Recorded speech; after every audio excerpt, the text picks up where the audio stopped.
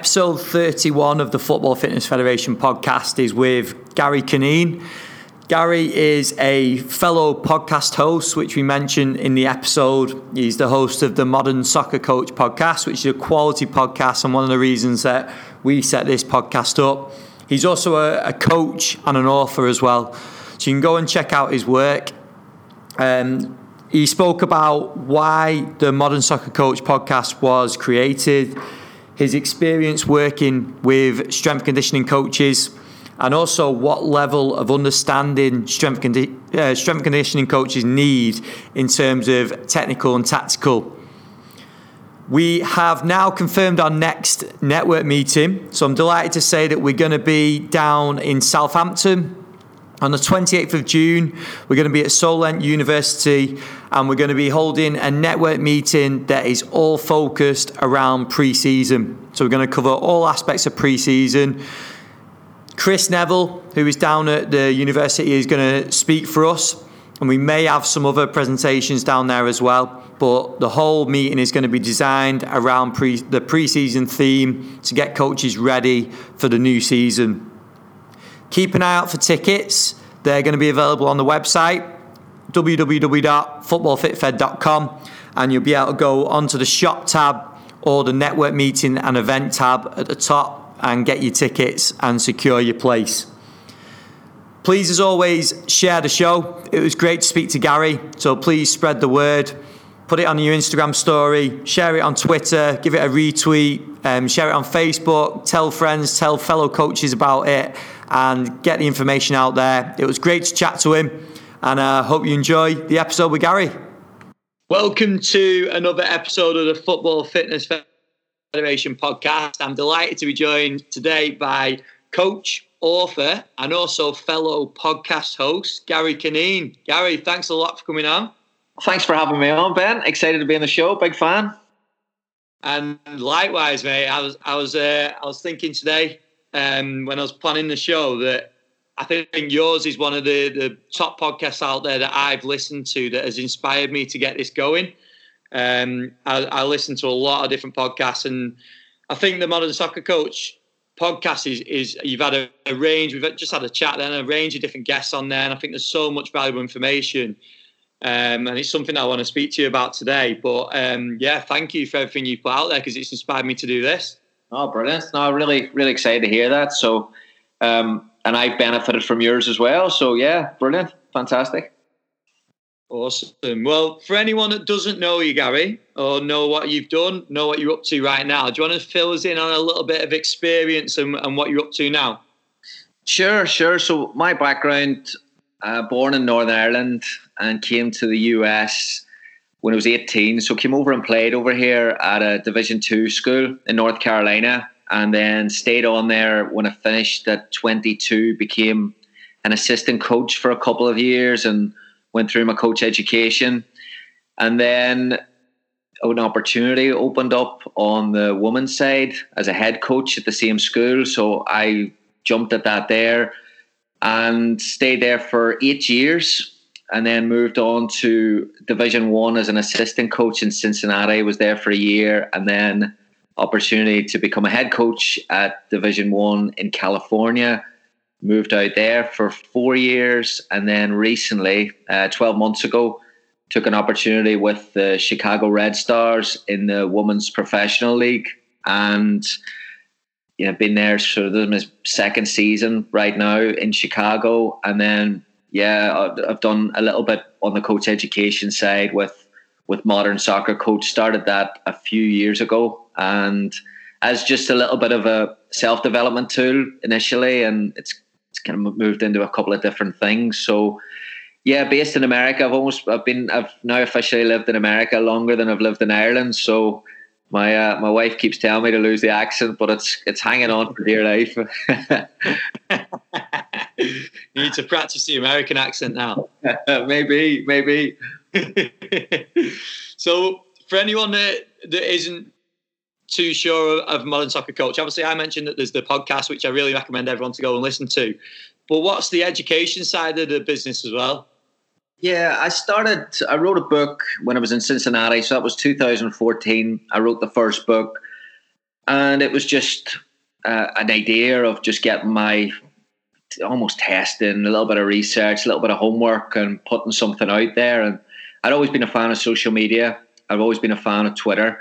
So I just wanted to almost put, you can only put a tweet out at a time, and I just wanted to put out something a little bit more in depth and test it a little bit. And put the first book out. It did okay, and then what I kind of decided to do was every time I wanted to study something, I just decided to put it out. So I put out almost a book a year. So I'm on book 5 or book 6 at the minute. And then the Modern Soccer Coach. I didn't want to be the Modern Soccer Coach. That's not what it's. So I'm not the Modern Soccer Coach.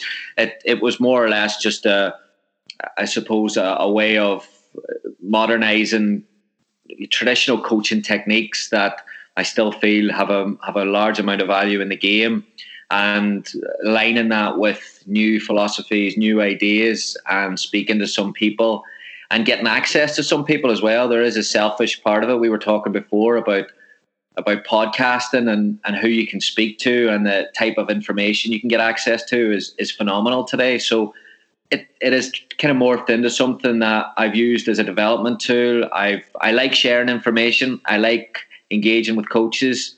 So the podcast was another way of doing that there. It was something that I thought was a little bit different that could add to Modern Soccer Coach, and the response has been good. Podcasting, as you know yourself, Ben, it's a bit difficult because you don't get the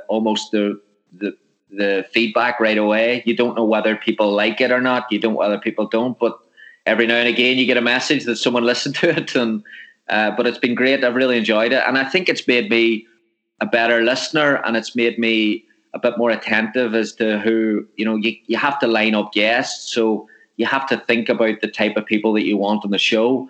And then that makes you a little bit more intentional about areas that you want to get better at. So it has probably indirectly improved me as a coach as well.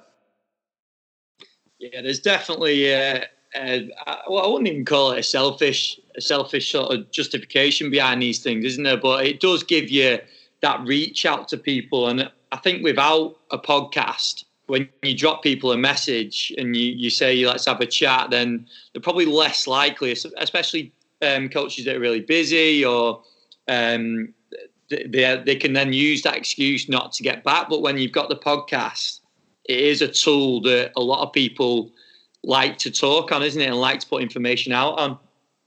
Absolutely. And it's sometimes all coaches are busy, and we can get stuck in our own, we all came into the game, especially as coaches, for, the magic of the game, the enthusiasm, the passion. And when you're busy, and it can become a grind. So sometimes it can become, a day-to-day, almost, it can become a job. So if you don't get access to talk to people who inspire you, then you can get stuck in a little bit of a, every day. And you then lose, probably, I think, subconsciously, you lose a little bit of your imagination. You can lose a little bit of your personality. So one of the things, it is difficult to upkeep 1 or 2 interviews a week. But the one thing that it does to you is that when you talk to people who are at the top of their profession or have different ideas, there's many times that I'm like, oh, here I go, I've got to do this interview today, and I'm tired, and I wouldn't mind sitting on the couch for an hour here and just relaxing. And you come away from the interview and you're like, bang, ready to get to work again, because it is inspiring, because people at the top of their field communicate the game in a really inspiring way. So yeah, absolutely, it can help you for sure. And it ties in with the conversation we were having just before, how some episodes you think you absolutely nail and there's loads of great information in there and you don't get any feedback, and then some episodes you think you just waffling and you're just having a conversation with someone, but people love it. So there's always value in these sorts of things, isn't there? 100%. And then the ones that, the more people listen, the more type of feedback, and as well, you get used to taking a little bit of criticism every now and again, and it helps you in a number of ways. And it's also good for jokes as well. I get more fun made of me because of the podcast for a lot of other things, so it's all good. Now, roles are reversed today, Gary, because I know you've interviewed, it must be hundreds of coaches now. So I want to get away from the fact that the podcast and you're no longer the host, you're the guest. So I want to get into your knowledge today and cover some really interesting topics. So one of the first things was that obviously a lot of our followers are S&C sports scientists, but I wanted to get your point of view on when you've worked alongside these coaches, what is it that you want or need from them in their role to help you with your role? I think your first role as a coach is for the success of the team.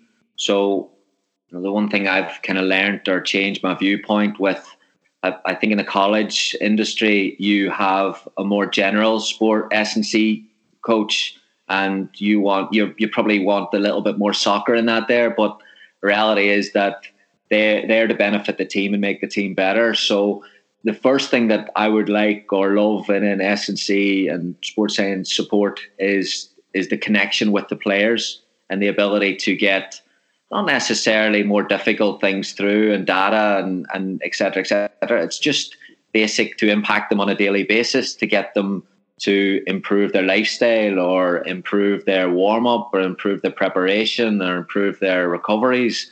And then, every day, similar to a field coach, if you can come in every day and get the attention of the players and get the connection with the players, then that's the primary goal that I would say from me developing as a coach.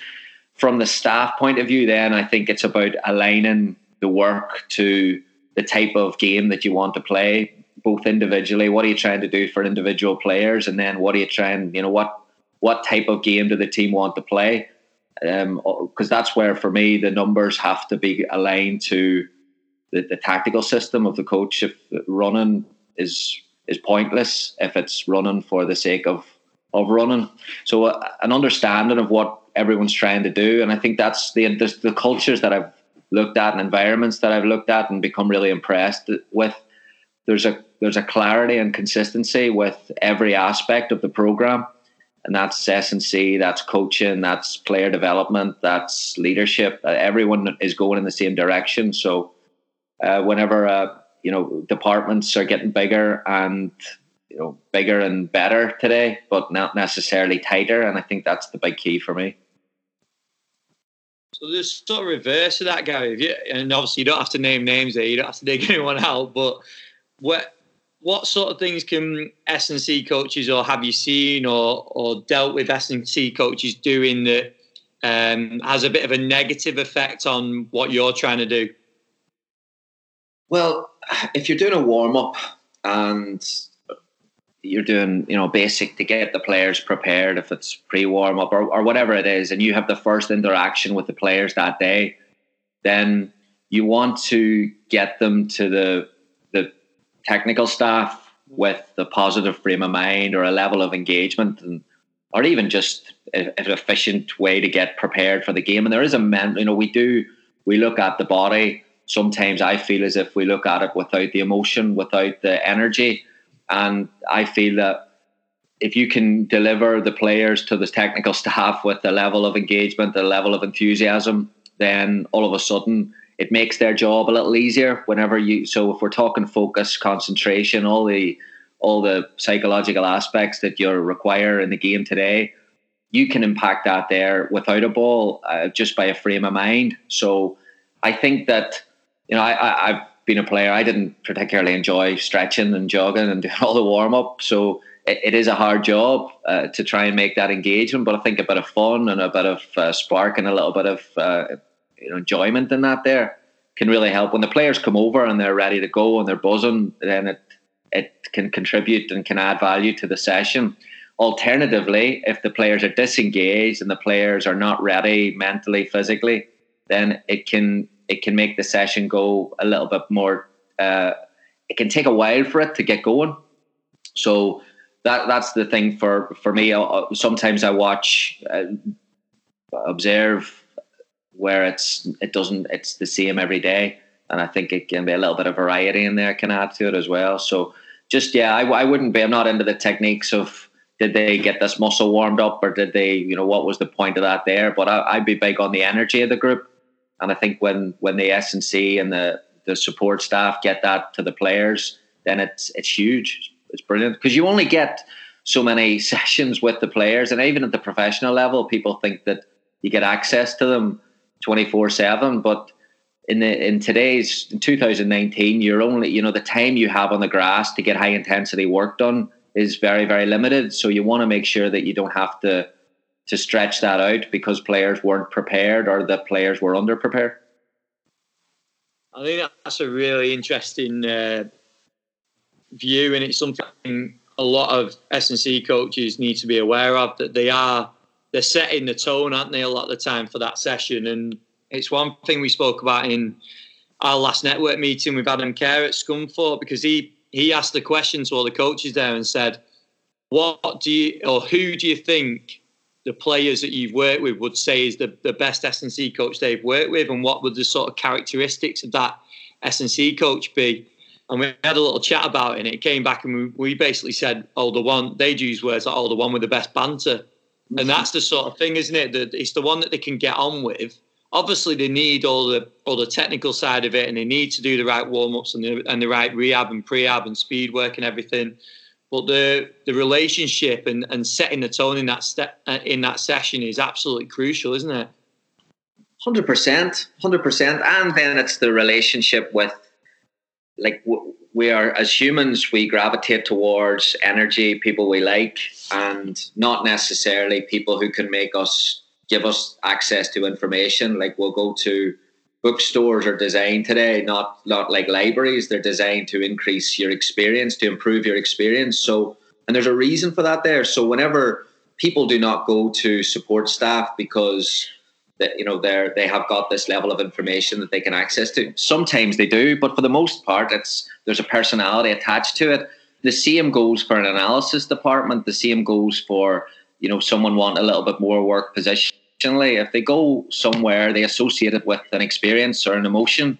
If that emotion is boredom or if that emotion is frustration, then all of a sudden that becomes conditioned as well. And sometimes I think we fabricate or manufacture not just S&C but actual training sessions a little bit too much today, where they're, the light, everything's perfect. The balls, the cones, the bibs, they're all lined up perfectly, but it doesn't have that energy with it. And I just think the longer that I'm in this, I think that's so important. So yeah, a personality for a coach, I think, is going to be as important as, having the information, having the way to communicate that information.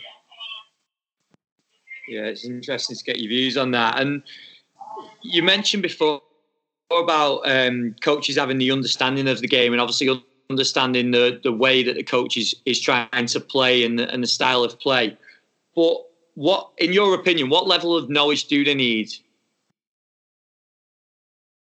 Yeah, I mean, it's a good question. So I think the relationship between the head coach and the S&C coach has to be pretty tight, because as a technical staff, you're always looking at the physical capabilities of your players, probably defensively, I would say, more than anything else. You're looking at saying, well, can they do X, Y, and Z?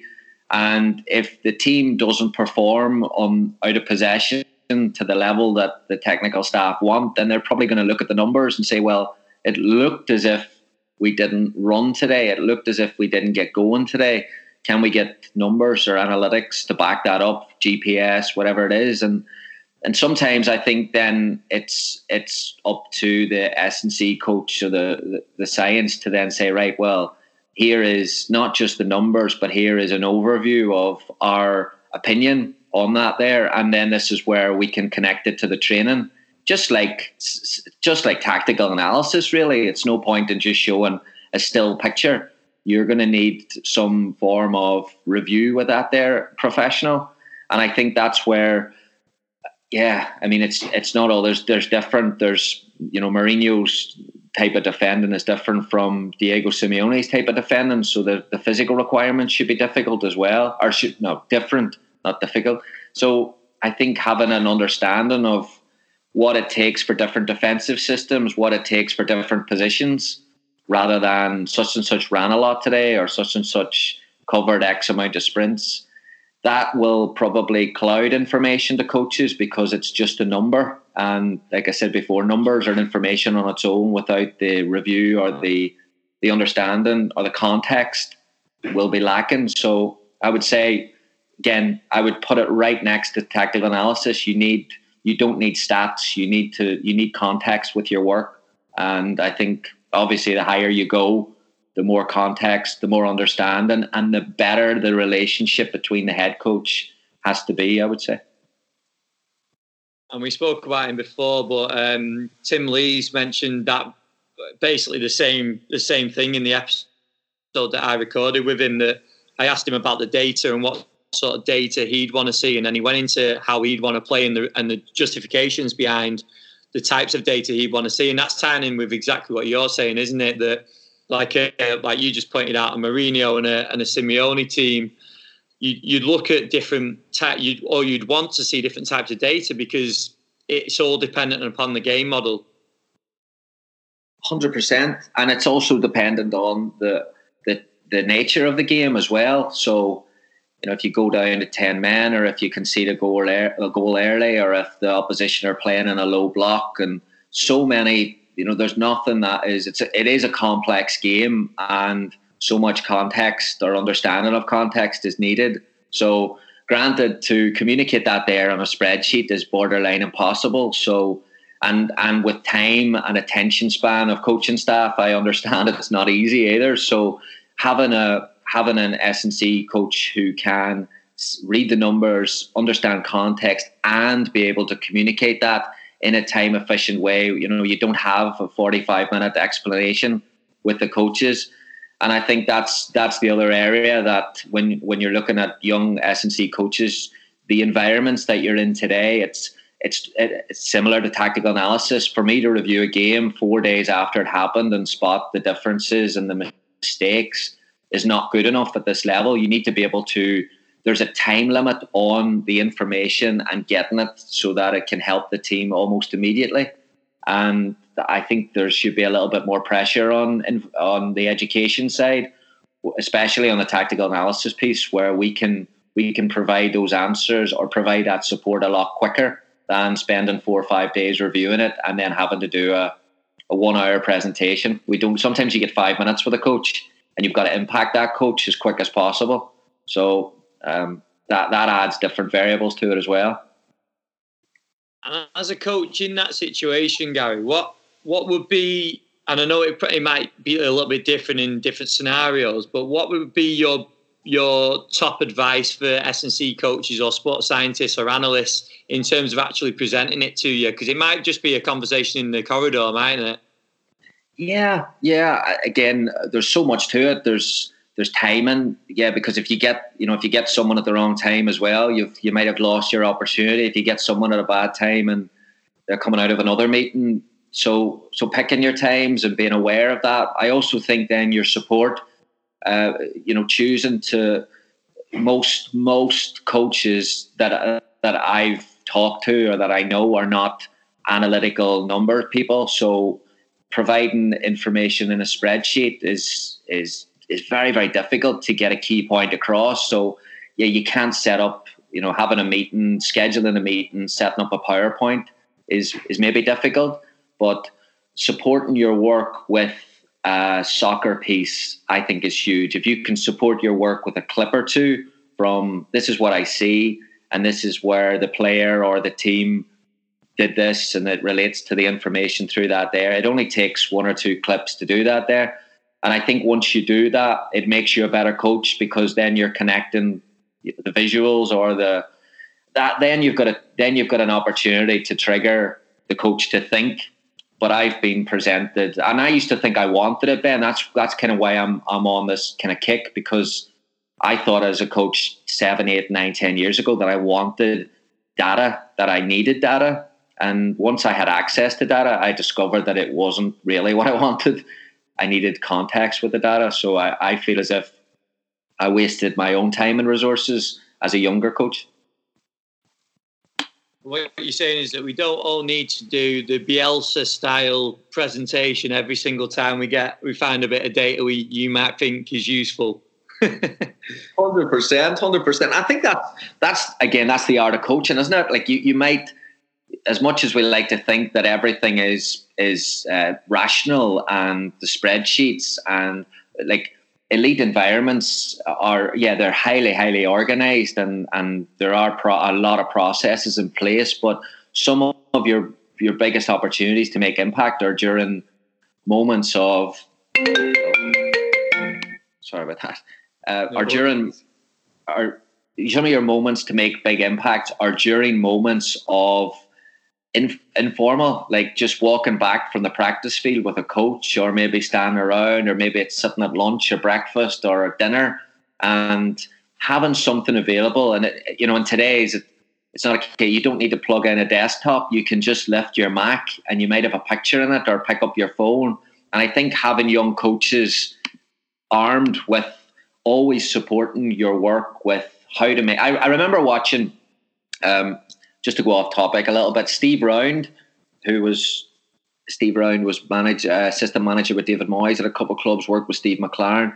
I remember watching one of his presentations a few years ago on YouTube, and he talked about whenever he interviews a support staff, if it's S&C or if it's an assistant coach, a tactic analysis, whatever it is, he asks us, he says, I only ask one question: how can you help us win on Saturday?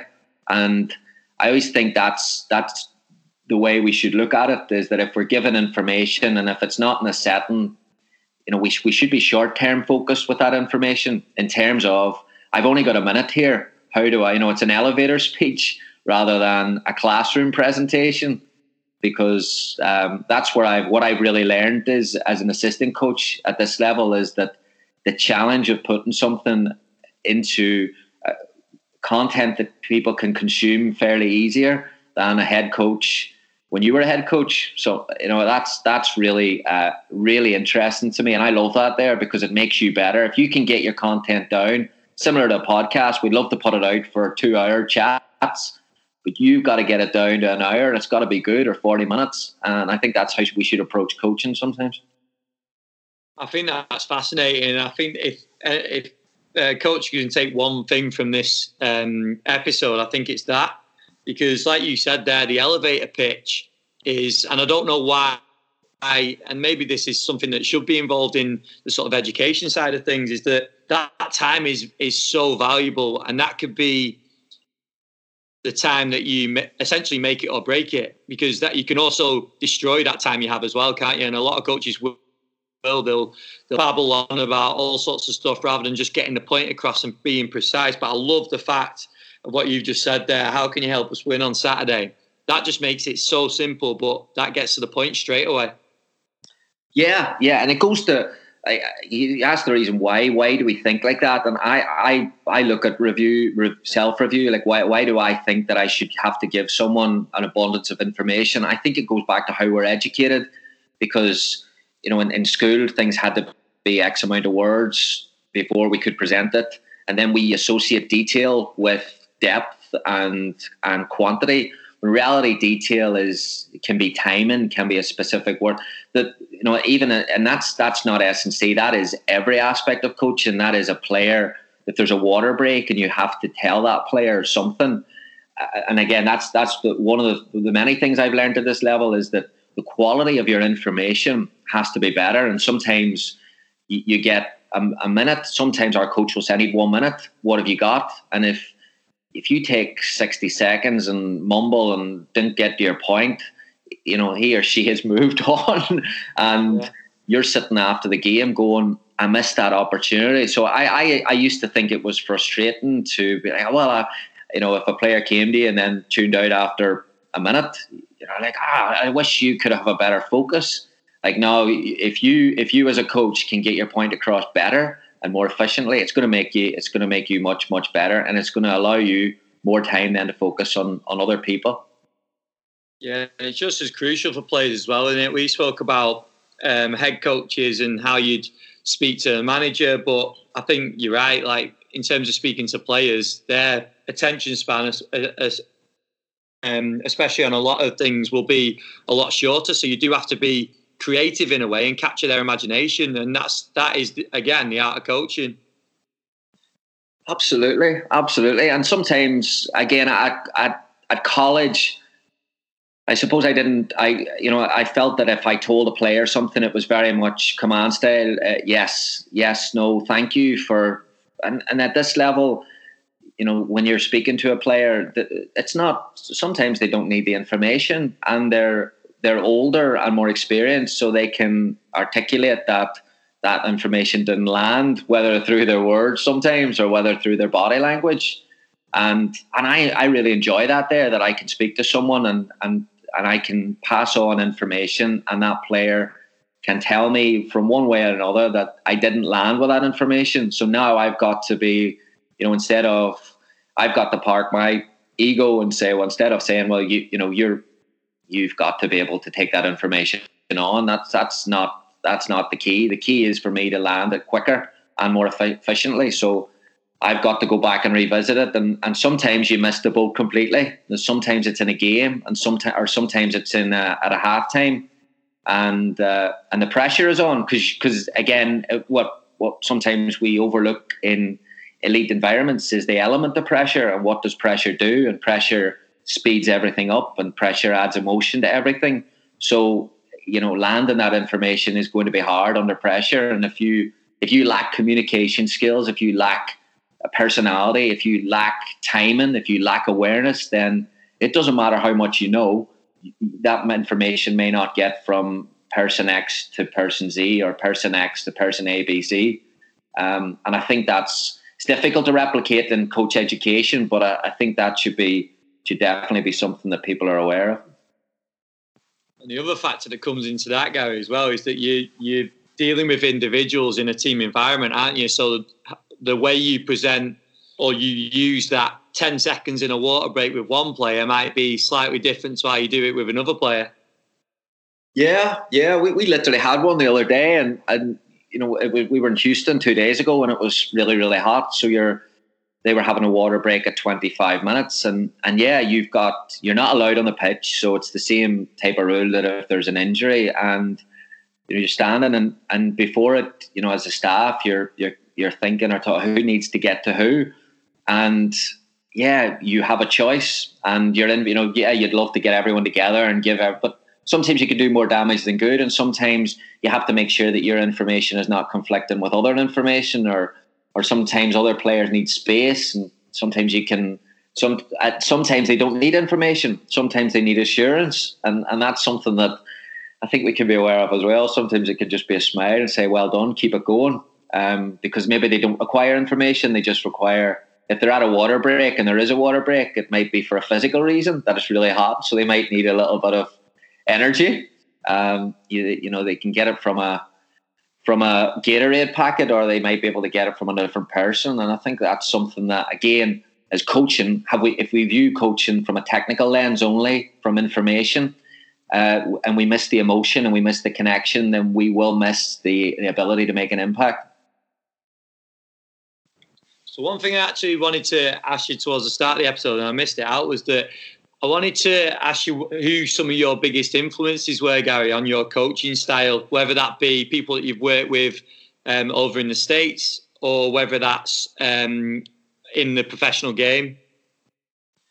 Yeah, I when I first started coaching, it was probably at the breakout of 2003, 2004. It was like the Jose Mourinho era of coaching. So I was influenced by a young coach who was coming in and didn't really have a strong playing background, and was really analytical with his thinking, and I wasn't like that from an analytical point of view. So I wanted to add that to so I did a lot. I studied a lot of Mourinho. I was fortunate to attend an event with the NSCAA a few years. I watched him work up close. It was unbelievable. So from afar, I really liked his style. I really liked the way that he got his teams together, both from an emotional point of view. Those Chelsea teams, those Inter Milan teams, the way he got them to work in and out of possession, I thought were brilliant. So that was like from afar, and I suppose then from immediate impact to be personally or closer was the Gary Hamill I worked with he was my head coach as a player, and he was an experienced coach. I think he's coached there for 20, 25 years at the same school. But he taught me how to be a professional, and that was how to spend hours and hours and hours and get back to people and be respectful and do things that, you look at the touchline and you think that's where coaches make an impact. But it's not just about you and the players. It's about you having to not just impact, 12, 14, 16 soccer players. It's about you having to impact environments. It's about you have to have a relationship with financial aid. It's about you have people that can help your program or people that associate it, because the image of your program is very, very important. And he taught me a lot about that there. When I watched some people coach with energy, and there's a few people that I've seen up close and personal, and I've seen sessions come alive, like coaches in Ireland, coaches in England, coaches in the US, and when I take ideas from people, I love looking at different ideas online. I think Twitter is absolutely brilliant for different analysis pieces, but also a little bit of creativity. But I think people that can put their personality on a session, and not just like with their coaching points, but to get people working hard and enjoying it, I still think there's a lot of value in that. And I wanted to move it on to, because we said we were going to talk about periodization, injury prevention. So what do you think some of the shortcomings of periodization are when injury prevention is the goal? Yeah, it's a bit of a sore subject with me, injury prevention, because I value environments where there's growth and people are trying to get better and people are working hard, and I enjoy that there. I think that injury prevention, obviously I appreciate it, and I appreciate S&C, but I don't know if we've moved away from thinking that, moving away from believing that that's the end goal of keeping players healthy and then under training our teams. So I've gone to environments where there's to observe, not worked in, but I've gone to observe environments where they've got bucket loads of technology and the players are doing all this work that's periodized. Nobody's working hard and nobody's really engaged and nobody's bought in, and there's no real, it's manufactured, and the team's struggling, and they're saying, well, if we get player X in and we've got a strong recruiting class or whatever it is, and you're thinking you could shake this thing up a little bit and get a bit more work out of them. But when you say, well, what's the strength of your team or your program, and they're saying, well, we haven't got a player injured in 2 years, and you said, yeah, but you play at a style of soccer that isn't really going to blow the back doors off anyone either. So I think that we have to be very, very careful. And I think what hasn't helped the community, coaching community, is this dialogue on social media that if team X at a high level gets player X injured, then team X have overtrained, or coach X is a dinosaur. And I think that's the main shortcoming for me, is because once you put fear into the coaching community, and if you associate injury prevention with being a successful coach, then all of a sudden coaches are going to start, it's going to impact how they train. It's going to impact session design. It's going to impact competitiveness. It's going to impact robustness. So I would be a fan of maybe a bit more awareness of that there. So, there's no, injuries can happen without, it doesn't have to be, you can have a perfectly periodized program and people can get injured. And also you can have a really bad S&C outline or zero part of it, and people cannot get injured. So I just think we should, a little bit more education or a bit of awareness there, because sometimes, especially when I watch youth games over here, and again, they're all GPA, they've all the technology, but it's not an aggressive game, and that's the game I love. That's the game I fell in love with, was like aggressive football, not in your face smashing people, but like both teams taking it to each other in and out of possession. Yeah, and they've got to be prepared for that as well, haven't they? And it's one thing, I think I heard Tony Strudwick speak about it maybe a couple of years back, and he was saying about essentially losing that intensity and it becoming a lot more focus on injury prevention. And I think you're right with that. Like, injuries are going to happen within a game, aren't they? And we do want to limit them as much as possible, but it is the nature of the game, and they do happen. You're going to go some seasons where you don't have many, and some seasons you have more, and you can impact it as much as possible. But I think that is a really interesting point of view. And I also think that when clubs are successful, the S&C or sports scientists or the injury rates are praised. But at the same time, there can be teams that are down the bottom of the leagues that and I know quite a lot of teams that are down the bottom or have been down the bottom, and their staff are doing some unbelievable stuff, and it just seems they go unrecognised just because of the form of the team. 100%. I had David Tenney on the podcast, and David's worked currently in the NBA and with Orlando Magic, and does a lot of great work here, actually around the world on S&C, and I learned a lot from him. But one of the biggest things I learned almost from his other interviews when I was doing the research was the fact of, he's pointed out that we do jump on articles or information or data to support our beliefs rather than challenge and make them better. So stuff like that is, and Twitter doesn't help, because there's an article for whatever you want, whatever agenda you want to drive through, you can find an article for it.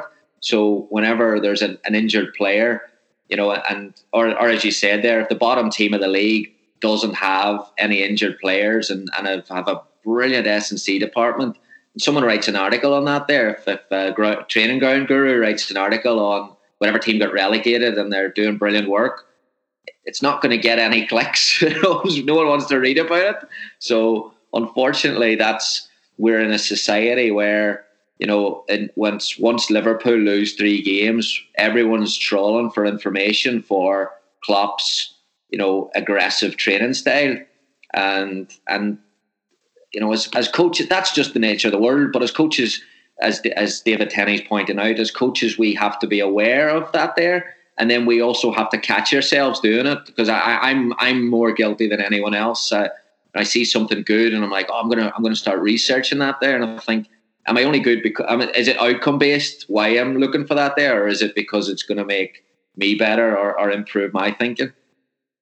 Yeah, it's very interesting, isn't it? And I think that comes with experience as well, doesn't it? That when you, as young coaches, I think you do it more. That's not to say you don't do it when you're experienced, but especially when you're younger, you get attracted to the articles like that, and you think that is like that's the magic pill, isn't it? That you're not currently doing and that you should be doing. Yeah, and I did it.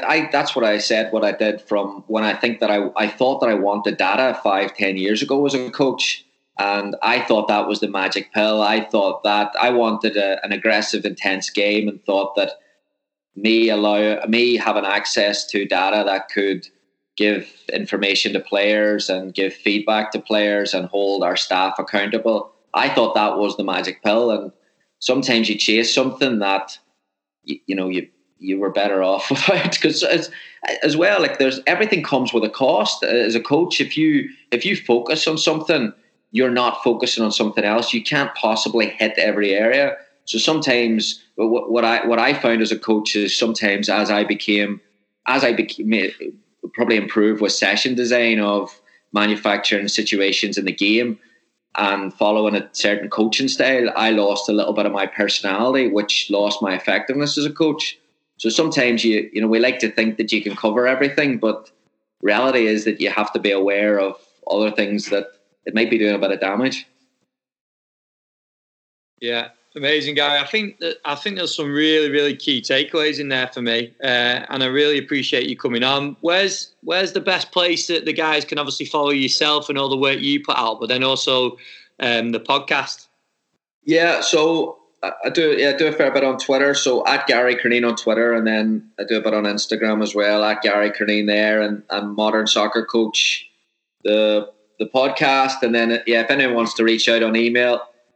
I've been great getting back this past month, but hopefully I can improve that. Gary at modernsoccercoach.com. So no, I always enjoy engaging with coaches, and if anyone has any has any conflicting views and can help me with I'm looking to improve my awareness of your area as well, Ben. So I appreciate all the work you do, and it's really helpful to coaches who don't have that background. As I said to you before we started recording, is that I enjoy listening to your podcast because it gives me a bit more clarity and understanding of your area and what your area is trying to do. And I think you had David Cameron a couple of weeks ago, and he was just about people communicating more and putting people in the same room and chatting more. And I think he nailed it. I think that's a key takeaway for me is more conversations for sure.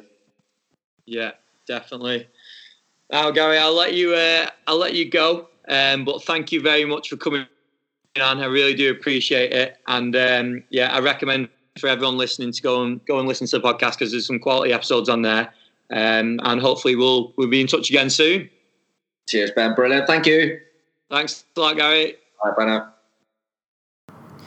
It was great to have Gary on the podcast. As a fellow podcaster, it was great to pick his brains, and then we spoke about a few things before the episode, but it was great actually to get him on and speak to him about all his expertise as well, because he's a quality coach working over in the States, and it was great to pick his mind and delve deep into some topics with him. So thanks a lot to Gary for coming on. You can go and follow Gary. He's on Twitter at Gary Cuneen, which is spelled GaryCureen. And there's also, you can go and follow everything that's going on with Modern Soccer Coach. Obviously, the podcast is available on iTunes, but you can also go and follow them on Twitter. It's at MSC Education. Some of my biggest points and biggest takeaways were how he spoke about S&C coaches having the first connection with players. So in training, you can really set the tone of the training session because you'll have the first contact with the player, and that can be both a positive and a negative. So that really made sense. And then he simplified how you can approach and how you can talk to technical coaches by simply saying, how can you help us win on a Saturday? And when we strip it back to that, things make sense a lot more, and you can keep a clear vision and goal in mind in terms of what we actually want to achieve and why we do what we do. And then also about teams under training, so the intensity that we're potentially losing, and are we focusing too much on preventing injuries and not giving the players the load they need or the exposure they need for the current game or the modern game. So it's great to pick his brains. Again, thanks to Gary for coming on. Please share the show, like I said at the start. Share it with as many people as possible. Let's get this episode out there. There's loads of golden nuggets from Gary in the episode, so let's try and spread the word. As always, you can go and follow us. We are on Twitter at FootballFitFed, the same on Instagram. The website is footballfitfed.com, and you can go and get your tickets for our next network meeting event down at Southampton. That's going to be available on the website. And if you want to get in touch, any guest recommendations or any feedback on the show, drop us an email, mail@footballfitfed.com. Hope you enjoyed the episode with Gary. I certainly did, and got a full page of notes, and I will speak to you again next week.